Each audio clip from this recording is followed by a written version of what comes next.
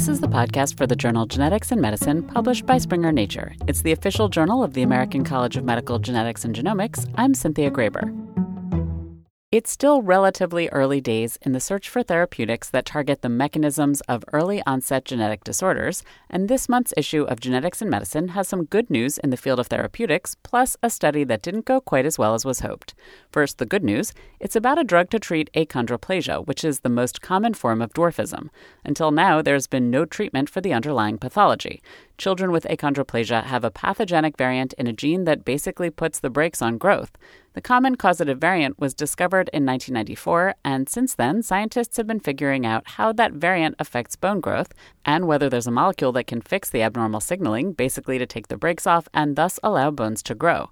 A decade ago, one such molecule was discovered. It's called vosoritide. So it is a precision therapy, and it was developed around 10 years ago and tested in mice. And that was when myself and our group got involved and began the clinical development program to test its safety and efficacy. Ravi Savairayan is a professor of genetics at the Murdoch Children's Research Institute in Melbourne, Australia, and one of the authors of the new study. First, Dr. Savairayan and his team conducted two previous studies. The first was a safety study, and the second was an open-label study with no placebo comparison group in which the participants showed improvements. His third study was recently published in the journal Genetics and Medicine. This is the kind of the proof of the pudding, really, because this study was the phase 3, which was a double-blind, randomized controlled study, so a gold standard study where randomized 121 children and 61 of those children were randomized to receive a placebo, an inactive medication, and the other 60 received vosoritide. And that was for 1 year. And then after 1 year, all the children received vosoritide. And so we were able to show that for those children that received drug from day one, their growth velocity improved by about 1.6 centimeters over the year compared to the children that received the inactive placebo. And then in the second year of the trial, when all of the children received vosoritide, meaning those on placebo went to active drug, their growth velocity also increased 1.6 centimeters and remained like that.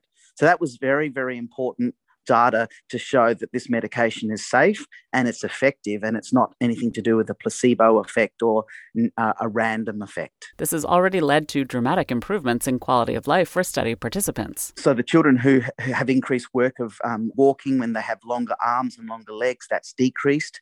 We also are now seeing that children, especially young teenagers, can now toilet themselves independently because their arms are longer, which means they can reach to the areas that need personal hygiene.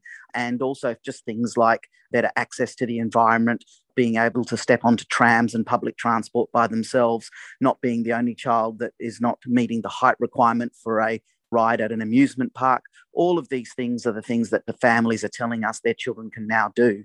Ride a bike more easily, all of those types of stuff. So these are the really important things that we're seeing now. The drug has been approved for use in children aged 2 and above in Europe, and soon it's expected that the approval will extend to the Middle East and to Africa. It's also currently under consideration in the U.S. and in Australia.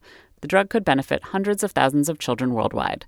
Next, the researchers will be conducting a study on even younger children because children with achondroplasia have a dramatically increased risk of sudden infant death syndrome, and starting the drug earlier could potentially both help prevent death and also kickstart the child's growth that much earlier. It's very exciting because it's actually shown that we can do this and that there are potential really good treatments for rare genetic diseases. And now for the not quite as good news. Scientists were investigating a drug called taselisib for use in patients with a mutation in the PIK3CA gene, which leads to PIK3CA overgrowth spectrum, or PROS. It can, since it's happening during the fetal life, depending on when and where it happens during the fetal life, it can express an overgrowth, sometimes in the brain, sometimes in the arm, sometimes in the belly.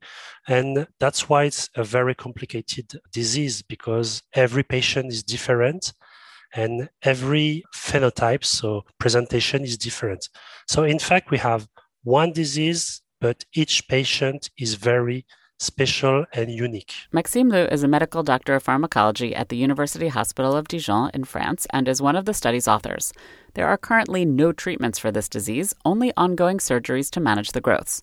The drug was chosen because it's already in use to treat breast cancer, in particular cancer where there's an overactivity of the PIK3CA gene, which is the same overactivity as in PROS. Because the two diseases have the same mechanism of action, they decided to study the effect of taselisib and PROS.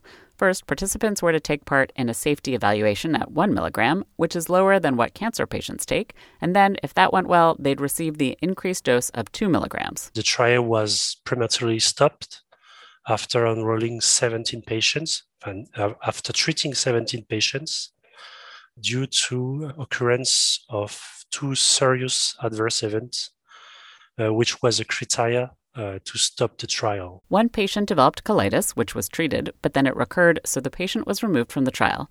A second patient presented with meningitis and inflammation of the tissue protecting the spinal cord and brain. There was a formal process to determine if these events were related to the drug. The colitis was indeed deemed to be related because it came back when the patient started taking the drug again. The brain inflammation might have existed before treatment, but it's known that the drug can lead to inflammation in general, so though it's not known to be a causal relationship, the trial was still halted. The trial did go on long enough, though, for them to start to evaluate whether the low dose had an effect on tumor growth. We had a very wide range of intensity of effect, which this time was very surprising sometimes and very informative, because overall the effects of the overgrowth is not so strong. When you see the result of the study, we have only a few % of tissue volume reduction, but it varies very largely from patient to another patient, because in the article there is an imagery of the cervix, and you see that there is a very strong reduction of the overgrowth at this site, while in some patients you have just a stabilization and clearly clinically no real improvement. What we saw in most of patients is that in patient-reported outcomes, in daily symptoms, mainly in pain, we have a very important improvement in quality of life, but not measured by the questionnaire, the classic questionnaire of quality of life, but in what patients reported to us. This can be just the self-pain evaluation, or the consumption of drugs, or the walking perimeter, or even their daily activities or the mood. The manufacturer of the drug decided not to proceed with this line of investigation, but the news isn't all negative. Novartis also has a drug that works in a similar manner, and so the scientists are currently designing a study to use this drug specifically for a type of PROS-related encephalopathy, an overgrowth in the brain. They also want to design trials for younger children when the cellular activity is heightened and the drug might have a more significant impact on reducing growth. Dr. Luu says there are a number of positive takeaways from the research. The big picture for the future is first that even in rare diseases, it's possible to conduct a formal evaluation of drugs.